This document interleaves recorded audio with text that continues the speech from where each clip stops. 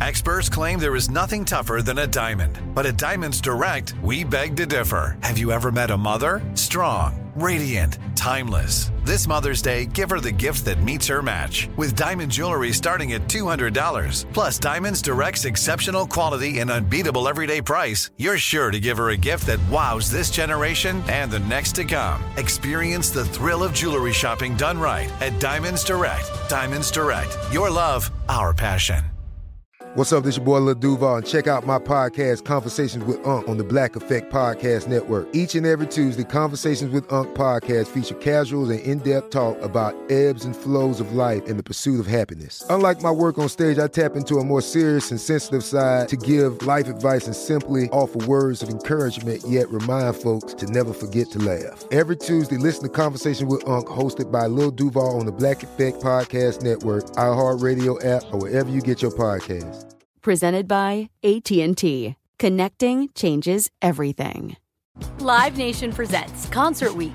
Now through May 14th, get $25 tickets to over 5,000 shows. That's up to 75% off a summer full of your favorite artists like 21 Savage, Alanis Morissette, Cage the Elephant, Celeste Barber, Dierks Bentley, Fade, Hootie and the Blowfish, Janet Jackson, Kidz Bop Kids, Meghan Trainor, Peso Pluma, Sarah McLachlan. Get tickets to more than 5,000 summer shows for just $25. Until now through May 14th. Visit LiveNation.com/Concert Week to learn more and plan your summer with Sean Paul, Sum 41, 30 Seconds to Mars, and Two Door Cinema Club. With every CBD product claiming to do something different, it's nearly impossible to decide what's best for you. Lazarus Naturals pioneered the farm-to-front-door model of transparency, where they handle each step of the production process to ensure quality, potency, and consistency. Scannable labels allow you to see the test results of your hemp batch, so you can be confident in the safety and quality. Visit LazarusNaturals.com today. Lazarus Naturals, committed to improving your life as well as the world around you. Not available in Idaho, Iowa, or South Dakota. It's 1:28 a.m. in Salem, Massachusetts, and you're listening to Night Call.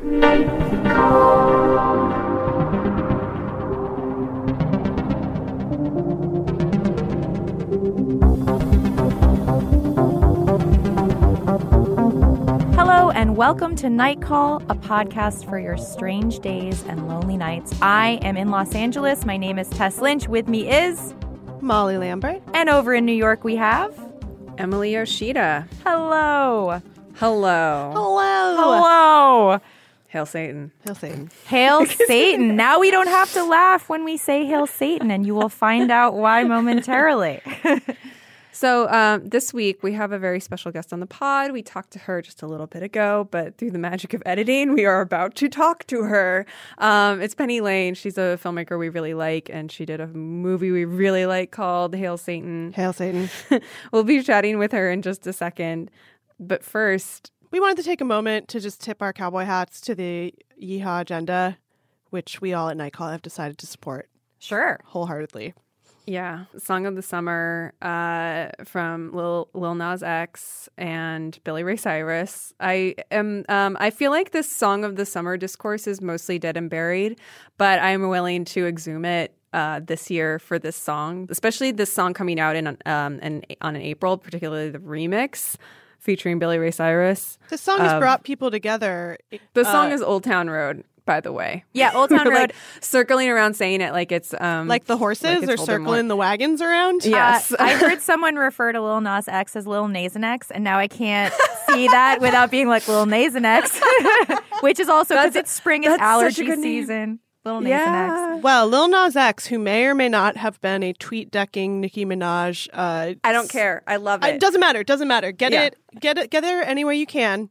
It's also like, that's just like working at Walgreens now. Like, he's a teen from somewhere. Yeah, you used the internet to try and make yourself famous. Money. Welcome to 2019. I'm a little less on board with the song itself than you guys. Wow. But as you know, I do love a crossover hit. But it's like, I can't deal with the minor key songs recently. Well, you're not down with 9 Inch Nails. I'm too fucking fragile right now. I need bangers only. Bangers only. It is a banger, though. He's got the horses in the back and Wrangler on his booty. Can't tell me nothing. The Billy Ray Cyrus remix, which truly elevates this as a song of the summer. Because the other reason this is a song of the summer straight to the remix, is that it went to #1 on the country charts, and then Billboard decided it wasn't a country song because they are racist. Yep. And that is the reason why, because there are so many songs on the country charts right now that are totally rap country. Oh, yeah. Crossovers. Yeah. Rap country has existed for a long time. It's existed forever. White people do it all the time. Yeah. There's so much talk rapping, especially on mainstream country radio, which Tess and I both secretly listen to all the time. It's all like get in my car. It's all just spoken like now. Yeah. Sam Hunt does that thing where he's like, I met a girl and then she came He's to like my the Drake car. of country. He is not my favorite at all. But the Lil Nas X song, when you hear it, it is like anthemic. It's an earworm. It just brings me down a notch. Like I want it to just lift me up. You know, there's a lot of sad songs about horses. That's my thing.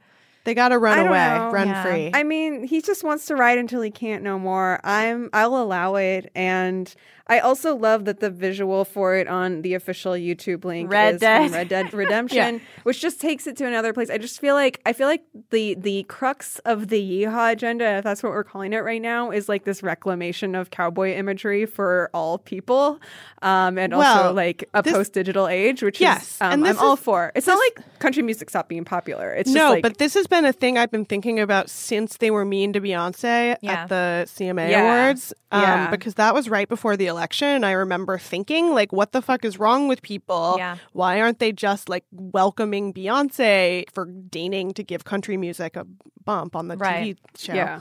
And they were so mean and racist about it. And I was like, maybe America has a lot of problems we haven't really dealt with yet. And then could it be? I couldn't listen to mainstream country music for a while after that because I was like, wow, if I just think about all these people being racist, it makes me like... I don't think that it's necessarily all the artists, but I think it's like a lot of the kind of powers that It's definitely a bunch of the artists. I went through a period, for sure, and not just old school people, which is what's weird. Right. And I went through a period where I was just like, any song that had country in it, I would just like replace it with racist in my mind. Yeah. And that was a fun game to allow me to listen to those songs. Still. I'm a little bit racist. Yeah, I'm a little bit racist. We're a little bit rock and Whatever roll. makes you racist. Yeah. That's what makes you racist. Yeah. It works. It checks out. But this is the Lil Nas X and Billy Ray Cyrus song will allow country music to redeem itself by welcoming Lil Nas X into the country establishment as they should. I still agree with that. Yeah. They put the song, I believe the remix, the Billboard decided also is not, they still won't put it on the country charts, but it went to #1 on the Hot 100. So in a way, it's been good for the song as publicity. Yeah. Like when they banned that Sex Pistols song and it made it be a hit. Shout out to Jonesy. Yeah, shout out Jonesy. So I've heard it just playing out of every car I've driven past. I mean, it's going to be like the party song. Like when it comes on and you're at a barbecue this summer, you're going to get up and try to line dance. And it's like it's payback for Post Malone. Yes. Yeah. You know, who also makes stuff that he claims is like sort of country, but is essentially country rap, which counts as country. It's country. I entered a contest that like landed in my inbox to go to Stagecoach. Hell yeah. Like all expenses paid. And then immediately I was like, oh, it's so white. But but I still want to go. I'm just like, oh, what if I get there and suddenly I'm like, no, I mean, like send Nightcall to Stagecoach. Obviously, we would go. Yeah. I have a lot of thoughts and feelings about it. Also, isn't it funny that like just a few months ago, people saw A Star Is Born. They're like, this isn't like realistic. This guy wouldn't be popular. Well, this was in Kate Raff's presentation that I was part of. A Star Is Born takes place in a universe where 9/11 never happened. Right. And one of her tenets was that if country music would have continued to become more progressive in the non-9/11 universe instead of the reactionary swing to the right Toby that it Keith made after 9/11 with Toby Keith and all that stuff. Country music would have become more welcoming. Tess is looking at me like I'm insane because I'm blowing her mind. Yes. Because it's 100% real. It's a real theory. I was like, wait and a second. in fact, since this has happened, I have been wondering if this means the universes are crossing back over. Yeah. I think maybe the good universe is trying to break on through. Oh, it hurts my brain. I think you just created a neural pathway that didn't Check exist out for Kate me Raft. before. She's on Jack AM, which is my favorite daily morning show podcast. And now on to our interview with Penny Lane. 8, 5, 12, 12, 15. You guys, summer is coming. I know, Molly, you're in LA and summer is probably like already too much and you're probably melting in the heat already. But in New York, it just got to be like 70 degrees for the first time and it's incredibly exciting. I love to go to Prospect Park and maybe take a little bit of rosé with me because I am basic. I enjoy being basic on occasion. And one of the things that is sort of a pet peeve of mine is on a hot summer day, you want to take your wine, your beer, whatever it is to the park, and about an hour in the sweltering heat because of global warming and other things as well, it is room temperature or warm. It's just a bummer. I mean, it's not going to stop me from drinking the wine, but I would prefer if it was still chilly and refreshing the way that God intended. So that is why BrewMate is such an incredible new invention to kind of save the summer picnic. BrewMate makes super high quality insulated wine carriers, beer carriers, carafes, everything you need to bring your favorite adult and non-adult, all ages beverages out in the world with you and keep them cold and refreshing. It also works for iced coffee just as well if you're, like me, not a big wine drinker and more of an iced tea or coffee person. You can even bring cold water in it if you just want to stay hydrated and have your water... Stay hydrated. Be cold. Yeah, it's good to be cold. Just stick some ice cubes in your BrewMate and you have a cold drink of water all day long. They also come in a lot of really nice designs. Yeah, there are literally zillions of designs. I got the white marble carafe and matching cups to go with it so that everything is matchy-matchy and I know which one is mine when it's time to clean up the picnic. I got one in kind of a wood grain, which I like. It's a little natural selection. Very outdoorsy of you. I love that we're both really into the idea of drinking cold beverages outside. If there's one thing we're enthusiastic about, it's my God, yes. Having a picnic. Listen, it's about to be like 110 degrees in Los Angeles. Oh, it already is today. I wish I had a cold iced coffee in my BrewMate right now. There's nothing more of a bummer than coming back into your car in LA on a hot day and your only water you left in the car and it's like boiling hot and also probably filled with BPA toxins because it's just like a flimsy plastic bottle. That's just it's just a bad summer feeling. But with BrewMate, you can keep all of your beverages the exact temperature you want them to be, preferably ice cold for the next few months. Yeah, if you wanted it to be hot for some reason, it could also do that. I also drink hot tea from it. Yeah, it's fully insulated. So right now, BrewMate is giving our listeners a special discount of 15% off of your first order when you go to www.brewmate.com and use our code NIGHTCALL. That's 15% off when you use our code NIGHTCALL, NIGHTCALL, at BRUMATE.com. Don't let the summer heat ruin your drink. Go to brewmate.com and beat the heat this summer. 12, 9, 20, 5, 14, 5, 18, 19. So we are now joined here in the studio in New York with Penny Lane. She's a documentary filmmaker. She has a new film out this week. If you're listening to this, all right, that's right. I'm always in this weird time warp where I'm like, are we this week or next week? Called Hail Satan. It was at Sundance this year, and now it's out in select theaters.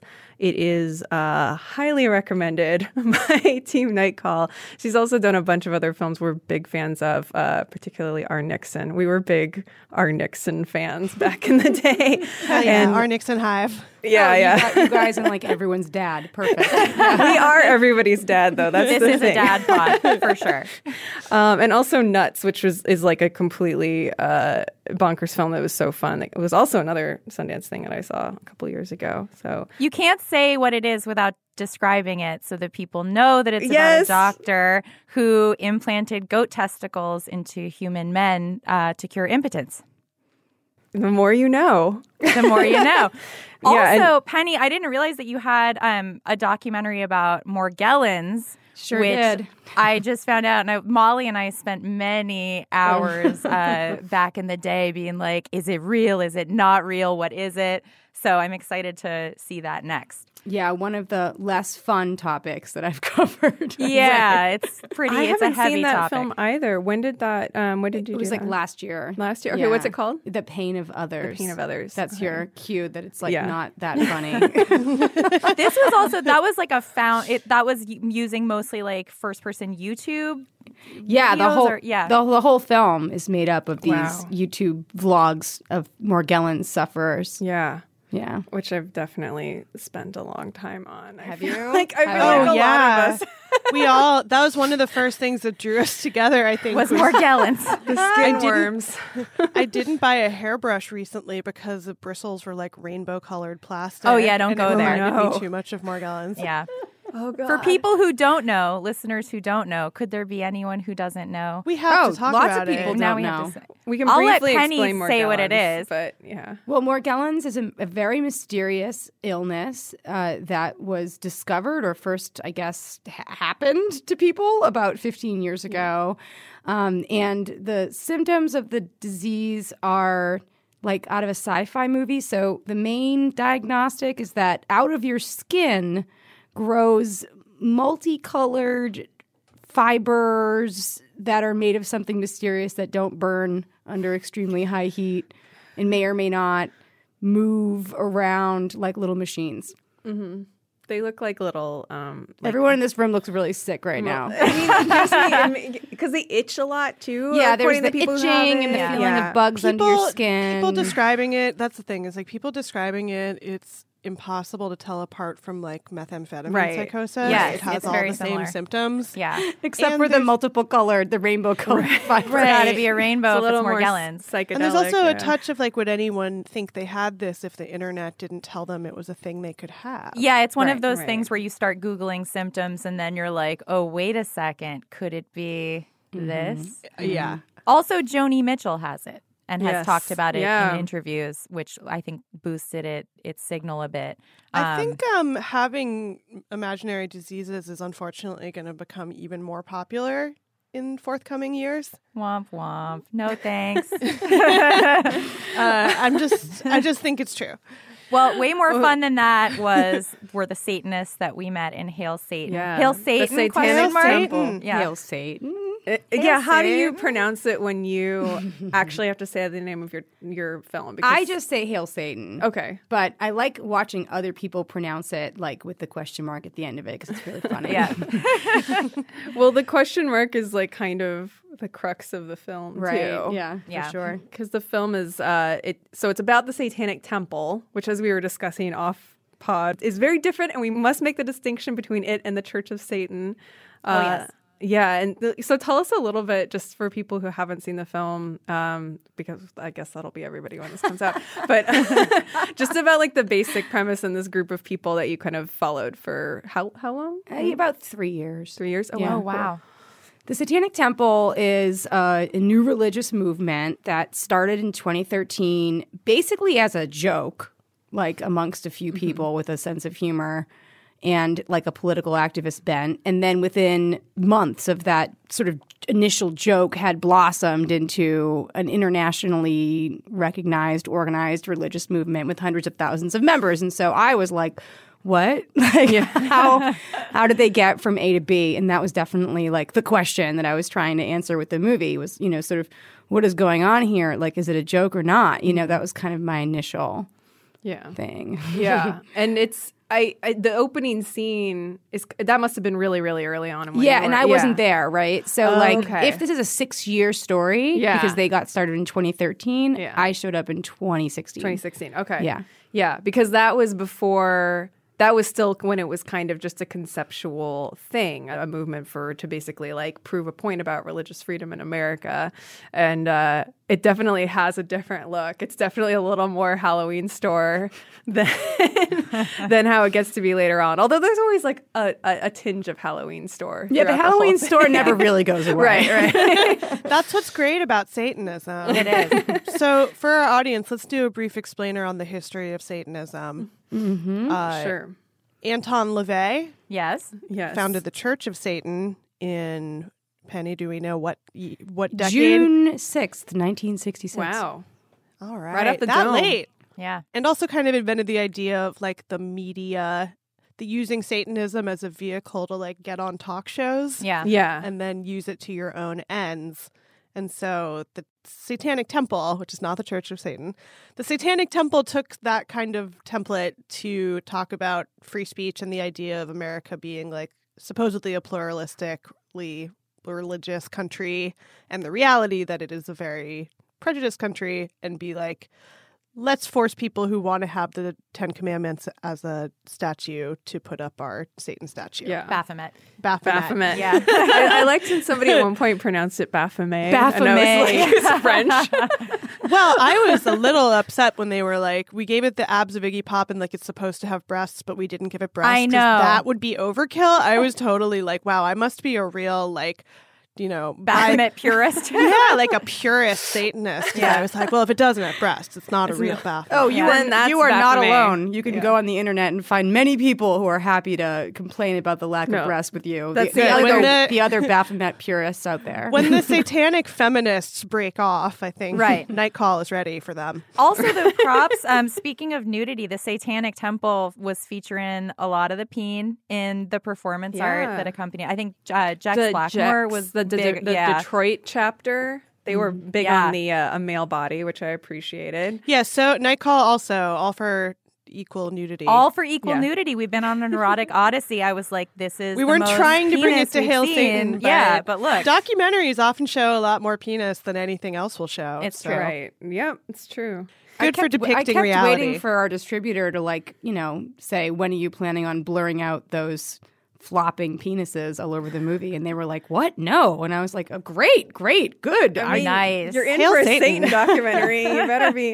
I mean, I do kind of like how whenever somebody does say Hail Satan in the movie, there is sort of a giggle after yeah. it. Like, Yeah. it's always, everybody can be completely straight-faced about the actual principles that the temple is standing for, because they are very real. Like, that's kind of the amazing thing about the film, is that what starts off as like a conceptual gag becomes like a very real and like something that everybody's deeply invested in within the temple, because they are, it's like, I think it's especially interesting, like how many, you know, kind of people who said they didn't have anything that they felt that they were not privileged about, or like out like an other or something, and then becoming a part of the church, or the temple rather. I can't say church. Becoming a part of the temple and suddenly being involved in the struggle. It's like, oh, this must be what it's like for everybody who's not a part of like the quote unquote majority American culture. They kind of are like juggalos. They're a little bit juggalo adjacent.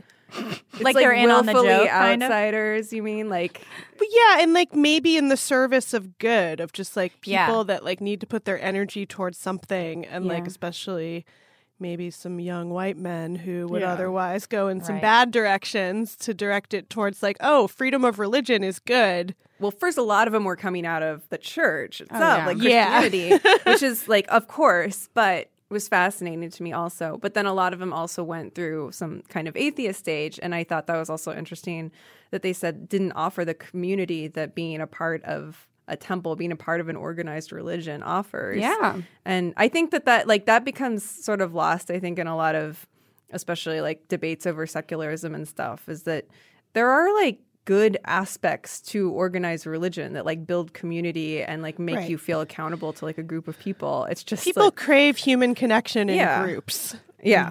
Penny, I wanted to ask you what you saw over the course of your 3 years with them in terms of like the evolution of this group, because it is so new, and it was really interesting to see how, you know, it kind of came together, and then in a way like they had to worry about brand messaging and all of this kind of like they were using like corporate speak in these meetings. So what kind of things did you see change within the group, and like where do you think they're going from here?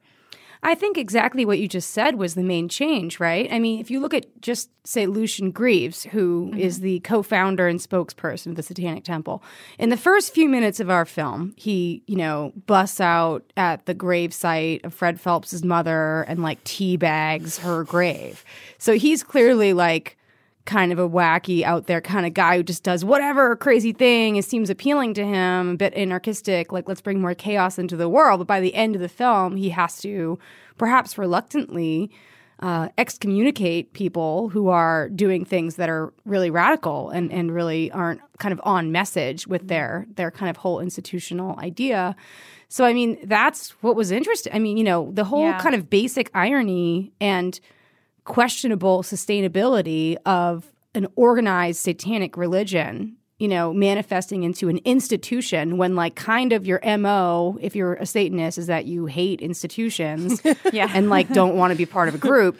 Like, how is that going to move into the future? And so watching those conflicts develop over time was pretty interesting. Yeah. It seems like they handled it pretty civilly. I mean, I was just looking at Jex Blackmore's Twitter, and she was excommunicated. She was, I think, the head of the Detroit chapter. Yes. And I think had been good friends with Lucien Greaves for a long time.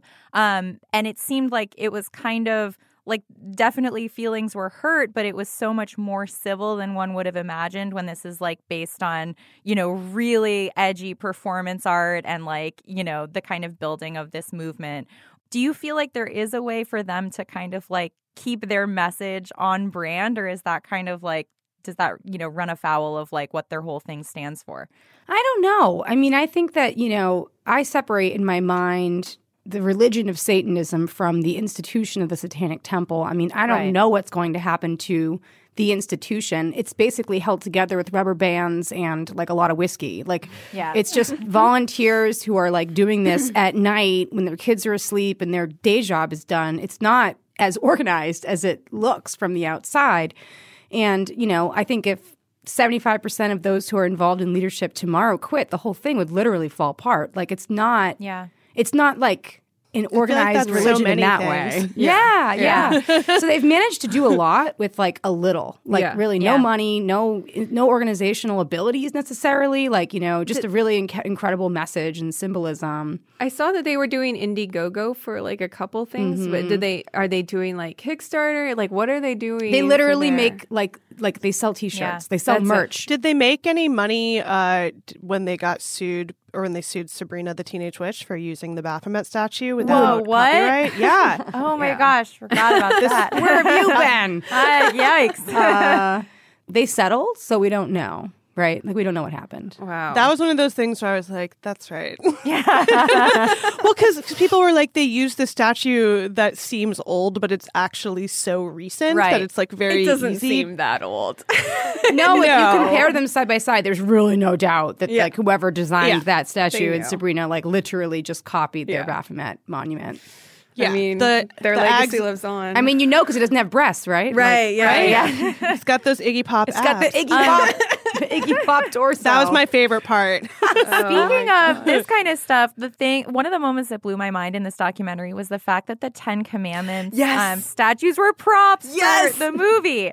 Whoa. I mean, had but no idea. Then you zoom in on them. Like, I guess I'd never looked at one of these monuments close enough. And they do have so on the tablets, they have a picture of tablets, and they are the tablets from the 10 Commandments, Cecil B. DeMille It was the movie. wildest thing. But then the irony of like PureFlix coming back and like, funding, it's all like the fact that it is like this movie sandwich of just like Christian filmmaking that gets 10 Commandments on the lawn of federal and state property. But it's amazing because, like, you have Senator, Jason Rayburn or any number of kind of contemporary politicians with a completely straight face making the argument that the 10 Commandments monuments on government property are like a really integral part of our American history and heritage. And you're like, damn well where those came from. They came from Paramount Pictures to promote a movie starring Charlton Heston. So within one generation, you've got quite a distance you've moved. Right. Well, that's like all the Confederate monuments are pretty recent. Right. People think they're like from the era, but they're like very recent, specifically built to like. And they're built by a generation that wasn't in the war, but has romanticized it. Like, the D.W. Griffith generation. Right. Also, like, none of these statues are that old. We can knock them all down. Or you can drive your car into them, as we saw. Well, there was another thing. There was another, like, statue. It wasn't from the 10 Commandments. I think there was, like, all this ancient Egyptian stuff buried in the sand. Wait, what? There was just like a whole set of an ancient civilization that they then filmed on a beach, and then they just buried it in the sand, and so it became like a buried ancient civilization, but from like a movie made in the 1920s. Man. Love that stuff. Can you imagine how many like 10-year-old kids just got so tricked because they were like, "Look, I found." Oh wait, but it's still. Oh no, still just as cool. I mean, so much of the movie just becomes like about these weird mirrors of like what America is or like what people think it is, both on like the religious front and everything else. The whole dive into the satanic panic stuff in the 80s, of course, which is like totally what fuels, I think, what the modern imagination thinks of as Satanism. Like I had never had the irony pointed out to me before watching this film that like that was really when the height of like the pedophilia in the church was running rampant, and so like it was completely projection. I think Lucien is the person who says that in the film, but it was really wild to think about it that way. But yeah, I was not a sentient being during all of that, but I feel like it kind of lived on in a way into the 90s. Yeah, it was in the water for a long time. Yeah, I was thinking a lot recently about how there was so much stranger danger stuff, and then if you watch a lot of true crime stuff, you're like, oh, people sure were, we've talked about this before, but it's just like, oh, people were hitchhiking a lot in the 60s and 70s, and then there was a lot of like, don't do that. Yeah. And someone might ask you to get in their car. You shouldn't go with them. Are you saying that like stranger danger was like a big oil or like a big airline con? Buy a plane ticket instead of getting in a car. Yeah, Nightcall is saying getting cars with strangers. Just see what happens. Maybe a good story will ensue. Maybe the next documentary.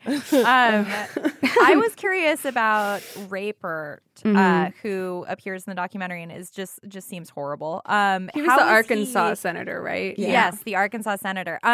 Do you think that he had kind of an objective view of himself? Like, he obviously was doing a lot of kind of Facebook Live and like, seeming very secure that his position was correct in having this monument put up. What was it like to kind of be around him and the Satanists, and like what would you have described the vibe as being? I would say like he absolutely must be smart enough to know what the Constitution says, and he like literally doesn't care. Right. Because, that's what I was wondering. Yeah. Because there are plenty of American politicians who are very happy to do things that are unconstitutional if it'll get them reelected, and that's the category of person Jason Rapert's. Like, there are lots of people who are super psyched to vote for a guy who like stood up for Christian values, especially against these like Satan bullies, coming from Massachusetts, to tell Arkansas what to do, So it's just good for his politics, and it may be bad for America, but it's going to help him get reelected. What was the mood like when you were actually shooting some of those standoffs between the Bible folks and the church? Like, because it seemed... It was mostly just honestly depressing, I'm sorry to say. Yeah. Like, it just felt like so much just willful ignorance, kind of flying around, and in like weird misplaced fear. Like, people were like throwing holy water at me. And out of, like the little plastic bottle that you showed at one point. Yeah. Somebody makes those. Yeah, somebody's making a buck off of it. We find like the Chinese corporation that's making those little plastic holy water bottles. But I mean, it was just crazy. Like, it's like, it didn't matter like what the Satanists did. There was a kind of a psychosis around like what people thought they were doing that wasn't dissimilar to like the Satanic Panic. I mean, it doesn't matter like what facts present themselves to you. You still like really think you know what's going on, and it's very upsetting to you. And there's just no breaking through that. Hey, what does that remind you of also? I don't know. Yeah, I was wondering also, like, did you start making this documentary before or after the election? Before. Oh my God. So what was that like? Like, well, first of all, the Satanic Temple had a huge spike in membership, like signups the day after the Amazing. election. I mean, I don't think it's particularly surprising. The Satan bump. Yeah, it's just kind of like the Trump bump. Oh my goodness. Yeah. It's just kind of like, such desperate times that people are like, fine, like what do the Satanists have to say? Like maybe they can help us. That's incredible. But also, it did make a lot of things feel a lot more urgent, which I know we all feel in different ways in our lives, like all around us. But suddenly it was like, looking at the people that Trump was putting in office and his vice president, who's like literally a straight theocrat. Like Mike Pence is like proud to be a theocrat. He like has a theocratic like button on his shirt probably.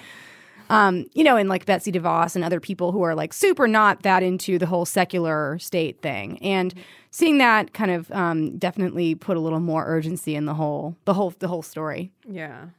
Yeah, I mean the kind of way that the discourse, as it were, like works in the film really made me think about, I don't know, I guess we're so used to thinking about how this stuff happens online, right? And like how trolling has become like this way of either gumming up the works or getting stuff done. And I think that it was funny because I was recognizing a lot of the techniques of the temple and being like, this is like shit posting, basically. I want to kind of unpack it a little bit because, it's basically punching up. It's shit posting if you're punching up. And I mean, I was just like losing it at the at the baby thing, at the baby thing, the BDSM babies, because it was just so awful. Like it just looked so disturbing. Like you just know that the people that they're intending to push the buttons of are having their buttons pushed. Oh, they sure were. Yeah. And it just felt like, I don't know. I kind of wonder sometimes about like the end point of techniques like that, but also in the moment it feels amazing to watch. Yeah, for sure. I mean, I think that like the whole question of trolling was a really difficult one to sort of put my final foot down on. You know, like there is an element of trolling that is inherent to Satanism. Like you have to just accept that's true. That, you know, part of the appeal of it is watching other people respond to you saying you're a Satanist. They get very upset about it, and that is kind of fun in a weird way. But for them, I think, you know, there's a point to it. Like, you know, you destabilize someone, you shock and offend them, and then there's like interesting work to be done, you know? Yeah. And so I guess if you're just like trolling for the sake of upsetting people and saying, look at how I made you upset, haha, now I'm going to walk away, like that doesn't accurately describe the Satanic Temple. Yeah. Like they want to like upset people and then have a long conversation about it. Yeah. It and sounds that was just always like the case. DSA. It does sound a lot like I mean, DSA. there is, it is sort of like a marriage of doing actions, you know, like Occupy or anything like that. Yeah. I mean, what a lot of the stuff that Jex was doing felt more along that line or more in that People kind of... also get mad if you call yourself a socialist. That's true. Yes. That's true. It's kind of become a... And then you want to have a long talk with them where you're like, let's wrap out. Let's wrap out, friend. It is like they are making a point. They bring it up early on where they're like, why are people so mad about this when what they should be mad about is like the suppression of child molestation by people hired in the church for decades. That's and they kind of something like, that is actually real as opposed to like this sort of magical thing, like this highly religious You hurt my feelings. And to like draw attention to the fact that America is supposedly a nation with freedom of religion, but it is like default a Christian, you know, themed nation because of all of these people like Betsy DeVos and Mike Pence and people who are in charge of things. And there's just like, you know, state-sanctioned Islamophobia happening all the time, especially now. So to draw attention to these things by using Satanism as a tool is smart, I think. But I think so too, and it's also important to say that, you know, like trolling is not the whole thing. Like I sort of made up this number, like 10% of what they do is really about trolling, and 90% is very inward. It's about personal liberation, finding community, expressing your authentic values, and most of what they do is not public facing. Like they're not running around doing black masses on the streets. They're doing them privately behind closed doors because it has meaning for them.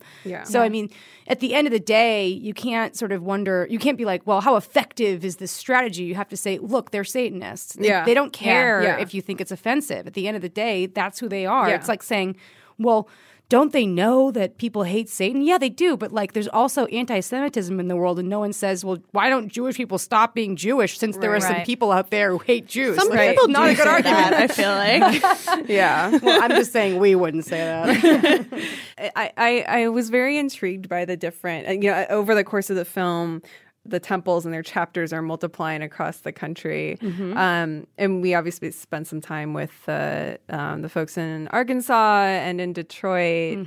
Did you have a sense of like the vibe of like an LA Satanic Temple, for example, versus an Idaho one or something? Yeah, it totally. First of all, it's interesting because it goes against what people assume. Like New York City, LA, these are not the big chapters. Right. Like, because there's almost kind of no need for it. Right. Like you can just walk down the street and be a Satanist. Kind of no one cares. Sure. Nobody cares in LA if you're a Satanist. It makes you normal. Yeah, no, you could wear a full Baphomet costume on Hollywood Boulevard. And Excuse me, it's pronounced Baphomet. But then when you get out to like Arizona or Arkansas or Texas or Florida, like that's where the really intense, big, active chapters really were. So Arizona seemed really lit. Arizona's amazing. I would recommend going to Arizona and going to any of their parties because they like are having a great time. Wow. I'm down. Yeah. Field trip. Yeah, I think people really need and crave community. And so if Satanism provides this community for people that don't want to be in a church but do want to like make friends and hang out. I also thought the 7 tenets were just great. I mean, it's so great. So early on, I was like, I will be a Satanist also. And then the more I learned, the more I was like, yes, I will. It was a cool little microcosm of this like budding movement where you just saw, over the course of 3 years how something can take off and like be really needed as part of the discourse, but also like the kind of inherent problems when you have a bunch of really passionate people who are dealing in the dark arts. And also when you have people, I mean, I feel like it's about Satanism specifically, but it could be about sort of any kind of group in terms of group dynamics and the fact that there's like actually individual people with their own personalities who have to like function in a group. That is a difficult thing to achieve. Yeah. It sure is. And especially when your foundational religious concepts are so much about autonomy, independent thinking, challenging authority, rebelling against entrenched power. Like, I don't know how you're supposed to do the whole like being in church and having like a boss thing, What makes me think about there being not as many people in the New York or LA chapters is just that like, even if it's okay to walk down the street wearing a Baphomet hat there or whatever, like you still need that community. And I think that a lot of people, especially people who don't identify with any particular religion or were raised religiously and are out of it, like they are missing that kind of absolutely. Yeah, that sense of community Totally. and interwovenness with a group of people. Yeah, and you don't get it by being an atheist. No, you don't get that ready-made kind of group. And so when you asked me before about the different chapters, like the New York chapter, for example, does a lot of reproductive rights fundraisers in the form of like satanic burlesque shows. But they don't have the same kind of need to like fight the city council or, you know what I mean? Engage in There's that not kind that urgency. Right. Yeah. But they do a lot more tight, like sort of social events, fundraising events for causes. Yeah. Yeah. I mean, and as coastal elites, we obviously would love to support people that are in places where things like reproductive justice are even on the table. Where the Georgia Satanists will join you. Yeah. Just like a little bit at Night Call, one thing that's nice about doing it is we get calls from all over the place. And a lot of people, it feels like, who listen to the show were brought up in a religion. Yeah. Interesting. Not me personally, but Tess and Emily, you both had a little bit of Jesus in you. A little bit? Just a little bit? Oh, I had a lot of it, but yeah. Penny, you had a lot of it. Penny, how about you? I had like zero. I had like whatever the opposite of a little bit is. Were you raised religious at all? Mm-mm. No, I always just felt like it was so confusing. Like I just from the outside was like, what are these people doing? Like, I just don't get it. And I started this particular project, sort of thinking that I was making a film about, like, sort of making fun of religious people. And then I came to understand that I was making a film about religious people and that I thought it was pretty cool. And that exactly what Emily was saying, that, like, I realized what I had been missing, frankly, my whole life was... You got converted! I did. That's so cool. I almost wish I had been converted. I didn't become a Satanist, but it did make me kind of yearn for that. Like... What would it take for me to put aside my like bizarre psychotic individualism and like join a group? Like, I don't know. I still haven't found the group, but it's making me want to find the group, No, it's like getting over the Americanness in all of us. It's like, I'm an individual, man. I will say also we did an Exorcist episode not that long ago around Halloween where Tess and Emily both had a lot of trouble saying Hail Satan over and over again. I find it easier after watching the documentary. I'm like, if you giggle afterwards, it's fine. you giggle, and then you remember that really what you're saying is like, F theocracy. And exactly. I love diversity. I think it's interesting because I'm like, oh, it's so easy for me or like Penny to say it. Oh, totally. No one ever told us not to. Well, my parents were atheists. I just went to a religious school, and my extended family was very, very Catholic. So I went through a phase where I was like, the seeds had been sown. Your dad told a story the other night about getting punched in the face by a nun. Yeah, that happened for sure. So maybe I'll convert my parents to Satanism. There we go. That's the next step. The ministry has begun. Well, thank you so much for coming by, Penny. This has been so awesome. Thank you. This was super fun. I'm a huge fan of the show, so it's fun to be here. Oh, awesome. Thank you so much. We're huge fans of yours. Huge fans. Thank you so much maybe for I'll come coming. back someday. Yeah, please do. And especially I think what you're doing, which is making documentaries that are really like about politics and satire, is very important, especially right now. Everybody see Hail Satan. Yeah. April 17th. 17th. That's a Friday. April 17th, Hail Satan. Yeah, you can even go on 420 and Hail Satan. Oh, you could. Check out our other films as well. Check out Our Nixon. Check out Nuts. They're all great. Let me know what you think about the Morgellons movie. I know. Super we have to depressing. We have to get on that. That's our next thing. All right. Thanks so much. Thanks, guys. All right, we wanted to take a couple night calls / emails because we know it's been a second and we are sorry, but we're ready to get back into our mailbox here. We have a great one from Joe who writes us, "Howdy, Night Call. I felt inclined to write you gals and I wasn't sure what until I remembered something interesting that I had written about in college and it's perfect night call fuel. Have you ever heard about the occult origins of chiropractic? D.D. Palmer, the man who invented chiropractic, was originally a magnetic healer who claimed to have cured a man's deafness through chiropractic adjustments, which the man fully corroborated. From there, he went on to find the Palmer College of Chiropractic in Iowa, which is still strong today. In a letter, Palmer wrote that he came up with the idea for chiropractic from the ghost of a medical doctor and that he wanted to turn chiropractic into a religion. The entire thing actually caused a divide in the chiropractic field, which kind of still goes on to this day. A professor at my university actually wrote a book about chiropractic and how it connects to populism and metaphysics. The entire thing is absolutely wild, and I wonder, what is the Night Call take on chiropractic and other kinds of alternative healing? Thank you for reading and happy night call, from Joe." Wow, what a great call. Such a great night call. I love it. I had no idea about any of this stuff. I knew that people had said that chiropractic is, I guess, what the discipline is called, was quackery, but I didn't really know why. Yeah. I knew that people were like, it's not real medicine. It looks like real medicine, but it's this other thing. I thought it was sort of like massage therapy or something, where it was like not technically a doctor, but like it's still good for you and feels good. Well, it's like alternative medicine, but it doesn't fall within the realm of Eastern medicine. So it's like hard to because I feel like a lot of that stuff gets othered because it is Eastern medicine. Yes, totally. But this is just like Western, but not official, like medically, also, I don't know, condoned I think, practices. Right. But also I'm like, Eastern medicine is real. This is like somebody made it up.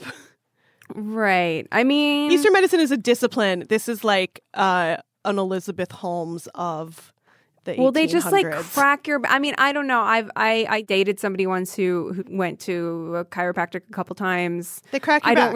They just crack your back. Like, so what? I don't.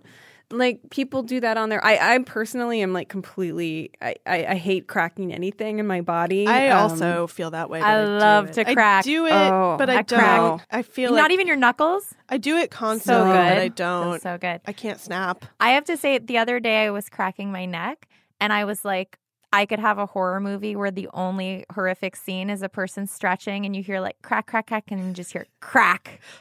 And then it's like, that's it. That's it. No. Chiropractic horror. Yeah, I know. That's actually a really unexplored genre there. Somebody was telling me also about like cornflakes, like Kellogg was like a weirdo, a health weirdo, yes, all that stuff. Just things that are like we accept as graham being, crackers. Right.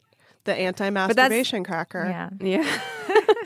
I mean, I don't have any experience of this or secondhand experience of this. I have done, the only kind of Eastern thing I've done is I've done some acupuncture, but not regularly enough where, like, I know some people who do it all the time and they're like, it's like a life changer. I have my life before and after I started doing I also think acupuncture is real, although I've never had it done, but I would totally be interested. The crazy thing about acupuncture from when I was doing it, and I did it because I had some weird thing with my hand where I started to just be like overtaken with pain in one of my hands, and it wasn't ever since we saw tunnel. Madonna getting naked acupuncture in Body of Evidence. She needs it for her cycle. But like I went in and I just had it done on my hand and then some on my back, on my shoulders, because I've always had a lot of tension there. And the crazy thing about it, at least where I did it, I have no idea what the standard is at all, is that they would put like a kind of heater over me. And I don't know if it was the heater or if it was acupuncture, but like I sweat so much. Like it wasn't enough heat that it should make me feel like I was in a sauna, but I was like, I was sweating like I was in a sauna. It was just a little heat so I wouldn't be chilly. But I was like pouring sweat, and I was like, there's something weird going on here. I don't know what it is, but like, could it be that you're filled with needles under a heater? Maybe, I don't know. But I felt totally relaxed otherwise. I was just like, did your hand feel better? That's the real question. Yeah, I did it for about 2 months, and it felt like, I would say 50% better after that, and then kind of faded away after that. And I'm reminded of it because it actually came back like a little bit recently, and I'm like, oh, do I need to go back? But I don't know. So many of these things rely on the placebo effect, right? Being a psychologically powerful thing, because I feel like if you went to a chiropractor and you thought your back was going to feel better, and then it did because you thought it would. Right. There's also like the laying on of hands can be, sometimes like it is like just someone feeling around in there. Things are going to pop back into place, I would guess. You can tell I have a degree. You think people crave the human touch? Maybe. Well, no, totally. But just like that's the thing with massage in like a completely non-sexual way too. I feel like it goes there all the time. But like, I don't know. I remember having like a long dry spell getting a massage, and it's like, oh yeah, like it's sort of nice to like be in close proximity with somebody, not in a sexy way at all. It's just like, oh, another human. Like exactly. Also, though, if you ever want to have a fun time, I don't know if this is going to be the case with any place you look at, but I was looking at chiropractors a while ago. My husband had like a back problem, and I was like, oh, I'll figure out what it is. Like, I'll be a doctor who figures it out. And I started looking at chiropractors on Yelp, and like the bad chiropractor reviews sure make you be like, no, thank you, not going to roll the dice on this. Because you're just like, and then it was like so horrible and so much worse. Yeah, I don't think it's like, I don't want to let a stranger crack my back. No, but I'm telling you that you guys should start cracking your back. It's amazing. Once you start. I don't even know how to. Well, you just, if you want to crack your neck is a good place to start. I feel like it's probably not the best thing to do. Sit up straight and go side to side. I think what you should probably do yeah, maybe I should not be advising a bunch of people to do it. I think you're supposed to not do it. I think you're supposed to stretch. But when you stretch, it's going to crack. That's all you do is like stretch and then kind of. But I think the cracking is like if you're like going herky jerk, going to herky jerk, and they want you to do it all slow. Or maybe we all have arthritis from sitting in front of computers for like 5,000 years, which is what I personally think. Or looking down at screens. My crazy theory. Yeah. It's my craziest theory. I haven't said on Night Call yet. I think maybe. Oh boy. I think all antidepressants might be placebos. Oh, interesting. But that have something in them that makes you addicted to them, so you can't go off them because you have to. There is a very fascinating article on antidepressants in the New Yorker, I think this current issue right now, that kind of tracks this woman's going on and off of about like 10 different antidepressants and like antipsychotics and stuff like that. And I think that there's something in them. I don't know I mean, yeah, but it's definitely it's an industry for sure. There's something in them, and they can't tell you what it is, which is to me what signals that it might be pseudoscience, because they're always an inhibitor. Like, but they're like, no one can prove it works that way. Yeah, it sounds a little bit like a blood machine. Yeah, I take them because I can't stop. But yeah, that's how they get you. Who wrote the New Yorker article? Was it Rachel Aviv? I can't remember. It is Rachel Aviv. That's my friend's wife. Oh, yeah. Cool. Okay, we have time for one more night call. We're working our way through the backlogs, so if you haven't heard your night call, stay tuned. We'll hopefully answer it soon. This one comes from Joel. Hi, Night Call. I'm emailing from the glamorous state of Rhode Island, or as I like to call it, the New Jersey of Boston.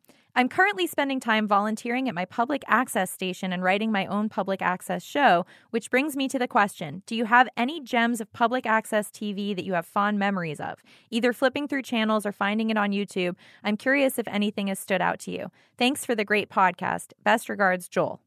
I love public access. My favorite public access show is Francine Dancer. Tell us a more. Show on LA Public Access, which is this woman, she would do belly dancing, and it was just like a half hour of her belly dancing, and her name was Francine Dancer. Sometimes she like takes some clothes off, but never the full thing, which is part of what makes the show just riveting. Yeah. It's like maybe this time. I loved that show. And where was that? That was in LA. LA had some really good public access people. A lot of them ended up being on Tim and Eric. Oh, yeah. There's a guy with like a ventriloquist dummy. They kind of like scraped all the good public access people. Except for maybe Francine Dancer. I don't know if they got her. She's my favorite. And the Unarius March of the Planets, which is when Unarius, the UFO religion, would buy up time to show their propaganda, which is amazing. My God, can we get that put on? Yes. Let's get that addended to the Night Call. It's so good. Episode. Unarius, they were like a guy started a UFO cult. It's, a lot of stuff where it's like the rapture is the aliens coming. Of course. And then he died, his wife took over. I used the picture of her being the Empress of the Planets for a Night Call flyer. Yes, for a DJ night maybe? Yes. Yeah. And they have like a center in Southern California we should go to. But they had this thing, it was just like these 80s or 90s videos that's like a parade where each person is a planet and they hold the sign of that planet and they wear these amazing robes. It was the best. That's awesome. True Hollywood weirdos. Great stuff. My dream is that Night Call has a weekly public access show in addition to our podcast. Yes. And Colin's Sleazy Friends, which was the show that I took the title Molly Sleazy Friends from. Colin's Sleazy Friends was like a public access show where a guy would just interview porn stars and comedians in the Valley. Oh my God, that's awesome. It was awesome, and they sold shirts for it at 2020 Video, and my like great regret is never buying the shirt, the Colin's Sleazy Friends shirt. That's the vibe we're always aiming for. Yeah. The one public access project that I've never seen, but my husband grew up watching this, was on the student channel at UNC Chapel Hill. And there was a student run and produced soap opera that ran for, I think, like decades. And like a new class would always take over and continue the story. And it just went on and on and on. I love that idea, though. Like, I would totally do that if I was in college again. Thank you so much for joining us this week. We will be back next week. But if you have any thoughts, questions, comments about the occult, cults, public access, food, whatever, erotic odysseys, please give us a call at 240-46-NIGHT. You can also drop us an email at nightcallpodcast@gmail.com. And if you'd like to follow us on social, we are Night Call Podcast on Facebook and Instagram and Night Call Pod on Twitter. And make sure that you rate, review, and subscribe if you're enjoying the podcast. We will see you back next week. Bye.